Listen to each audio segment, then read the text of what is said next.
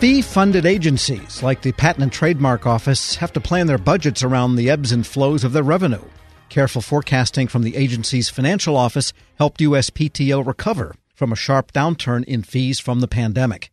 In fact, the agency received one of the Association of Government Accountants' highest awards, the Certificate of Excellence in Accountability Reporting. For more on the agency's financial operations, Federal News Network's Jory Heckman spoke with the Chief Financial Officer at USPTO, Jay Hoffman. So at the USPTO, financial management excellence is critical to mission success. It starts with a good foundation. You've got to have quality financial data, seamless financial operations, good processes. Your bills are paid on time, your contracts are awarded properly, your budgets are sound. The financial systems are integrated and promote efficient operations. And most importantly, you have to have qualified, quality personnel and managers that know their jobs and do them well. Once you have that foundation in place, you're really ready for takeoff. By way of background, the USPTO is a user fee funded agency. It's not a traditional appropriated agency. We collect fees or revenues for patent and trademark services. And because there's some level of uncertainty with where our next dollar to fund the agency is coming from, we place a premium on financial analysis.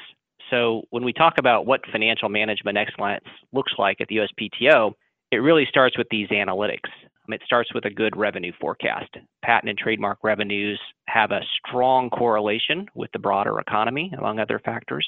We review a range of economic data every week to stay current on changes to underlying economic trends. Those revenue forecasts ultimately become the basis upon which we build our budgets. It's not based on what we might receive in a traditional appropriation-based budget. It's really more what can we afford in any given year given the revenues that are coming in. When revenue forecasts and fees come in strong, we calibrate our budgets to meet that higher level of demand for patent and trademark services. And when fee forecasts are lower, we similarly adjust our spending downward. The budget profile is very dynamic and calibrated for the demand for the services that we provide. Another unique aspect of USPTO financial management is maintaining a cash operating reserve. Because revenues fluctuate month to month and quite frankly day to day, we maintain modest cash reserves to cover our spending and effectively smooth out the ups and downs of our revenue fee collections. And lastly, it's about having the financial analytics to inform agency decisions. During times when revenues are lower than expected, we have to adjust to that, and we need good data to inform us where we can make those adjustments, what contracts can be adjusted, where we have lower priority funding that can be harvested and redeployed to higher value work, and modeling of various spending scenarios to understand their financial implications. So I think it's these things that are happening as part of our foundation, these analytics and having good financial data that are translating into success in the SEER process. And it's gratifying to have the financial team be recognized by the AGA for all the good work they've done really over several years. Right. And that's interesting about the forecasting. I imagine in times like these, that is more important now than ever. Are you able to speak to any degree of how that forecasting is getting the agency by in these current times? One of the challenges that we've had during the pandemic and the subsequent economic downturn is that there's been a lot of uncertainty in our revenue and in our forecasting. During the onset of the COVID pandemic, for example, back in March and April, there was a sudden economic downturn in the spring. Everybody saw it in the markets and the broader economy, and consequently, we saw a drop in our trademark revenues. In fact, it was a pretty sudden drop. We had to react to that unexpected change in revenues, and this led to, as I was describing, cost-cutting measures, deferring some hiring, and trying to right-size our budgets for that drop in revenues. Now, what was interesting about the spring is that just as suddenly as trademark revenues declined, they also very sharply rebounded in a V-shape-like recovery that you've heard about in other contexts. And I think that that was largely attributable to the stimulus that the Congress and that the Federal Reserve implemented, and we saw those impacts in trademarks. And so consequently, we have continued to adjust and monitor the revenues in response to what's happening in the economy, not just in terms of the downturn, but also in terms of the recovery. Circling back a little bit more to the merits of the SEER Award, I understand they recognize improvements, innovations, internal collaboration, or just some of the things that I've been picking up on. And it sounds like we've maybe discussed a little bit of that, but, are there any other really good examples of the USPTO excelling in those areas? In the CFO organization here at USPTO, we have a mantra. It's engage, educate, and enable. So what I'd like to do is go through how we apply that mantra when it comes to internal collaboration and driving the sort of results that you're asking about.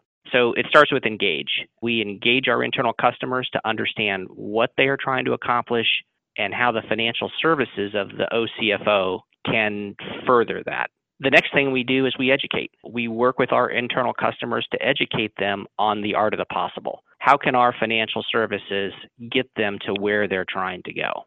And then lastly, we enable. Once our customer has decided on the direction they want to go, we implement that direction and apply our financial expertise and financial services to make them successful. So let me give you some examples that are, I think, very relevant to this conversation. We have a really important relationship with the Chief Information Officer here at the PTO, from my chair as CFO. Much of the contracting work that the agency does that my office is responsible for is information technology related.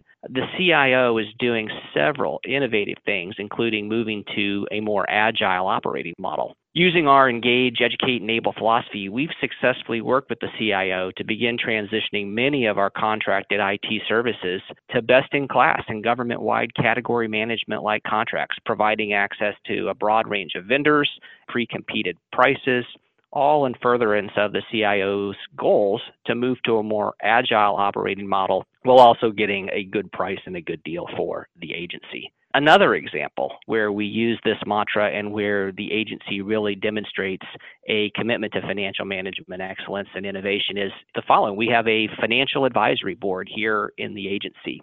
I've worked in federal financial management at 5 different federal agencies over the course of my career, and the financial advisory board is something very unique to the USPTO. What it is it's a financial committee that's chaired by the CFO with representation from the major USPTO business unit heads.